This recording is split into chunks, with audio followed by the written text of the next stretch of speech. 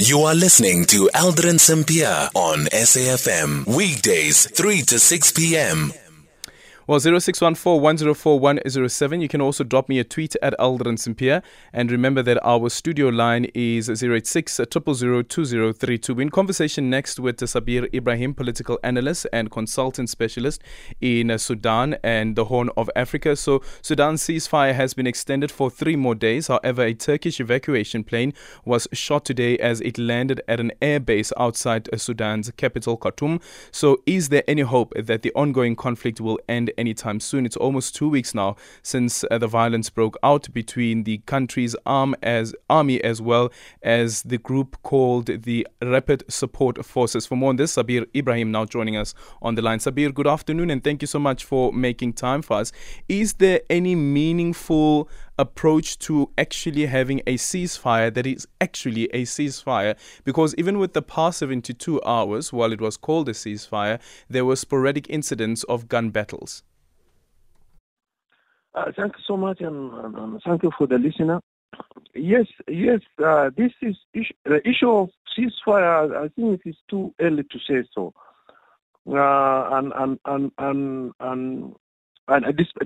Despite these 3 days extensions, and you find there's some truth tension that people want to change the positions. So you hear fighting here and there. So the situation. South Sudan has offered to host peace talks between the two parties to conflicts, and both of them they agree that we should come back to Juba under Comrade Mayadi to help out to see what's the plan for permanent ceasefire.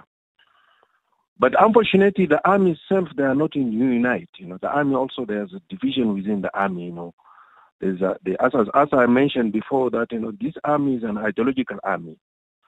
It's not a professional army. It's like some ideology does control the armies, and within the general also they divided. There's some people who say no, we have to disarm these paramilitaries as soon as possible, so we don't need to give them that access of positions, all that kind of. And some of them say no, guys. These guys is controlled in the grounds, so let us go for peace talks. But hopefully, Comrade Mayadi could have played a big role to bring peace in Sudan, because, Sudan and South Sudan are brothers and sisters, They know each other and they fought each other for many years. Yeah, but then considering that that breakaway of South Sudan from Sudan, is President Salva Kiir the right person to be considered an impartial mediator? For sure, because nowadays the relation between Sudan and South Sudan is in very good terms, and they have the history, for the last 3 years, Comrade Salva Kiir he played a role to host Juba agreement. If you heard about Juba agreement between the rebels, the foreign rebels and armies, Sudanese army.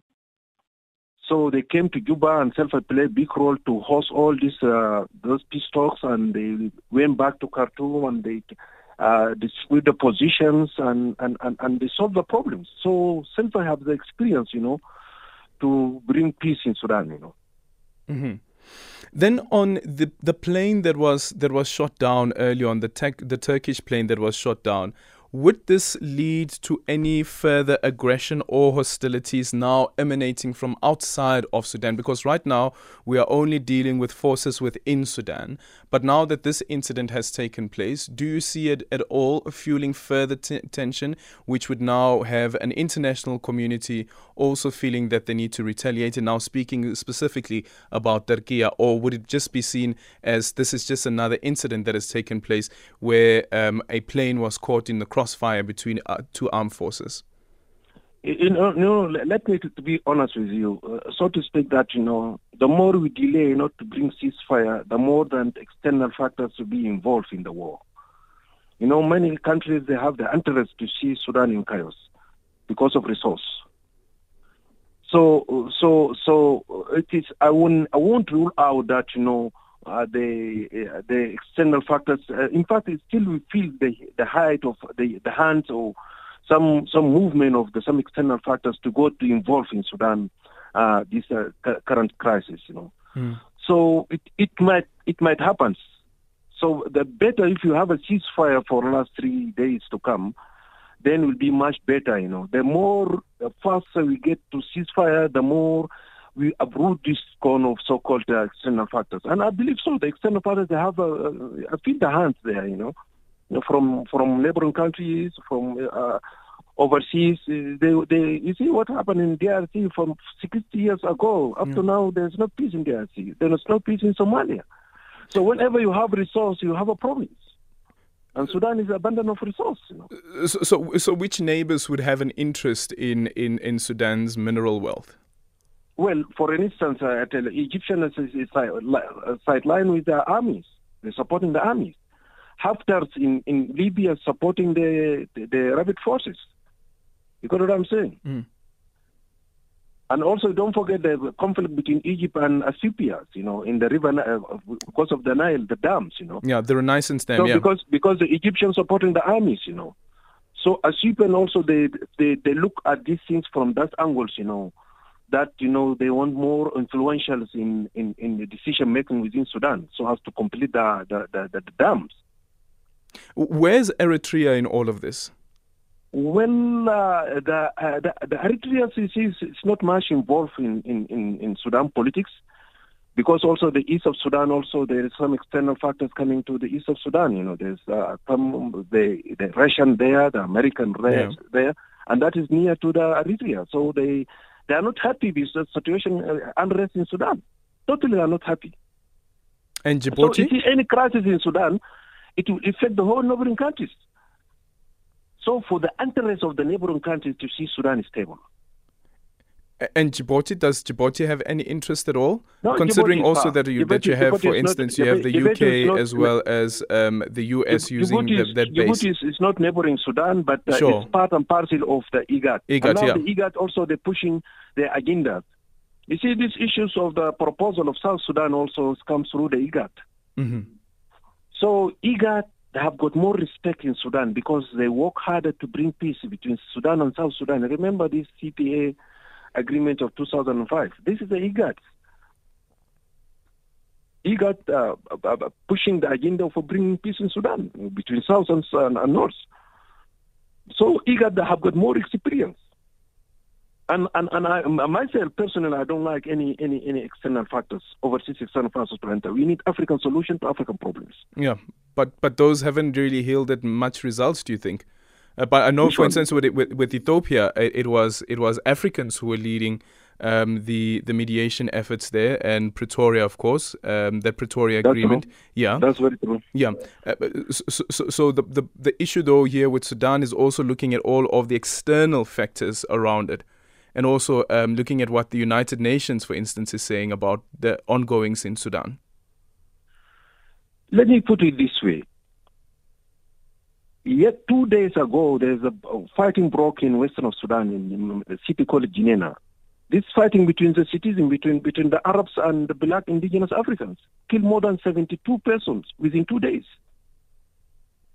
So there is a recipe of civil war in Sudan, so to speak. And as I repeated that, the sooner is the better to bring peace in Sudan. Mm-hmm. That's why I urge South Africa, IGAD, African Union should doing faster, should do pushing the agenda for bringing peace to Sudan.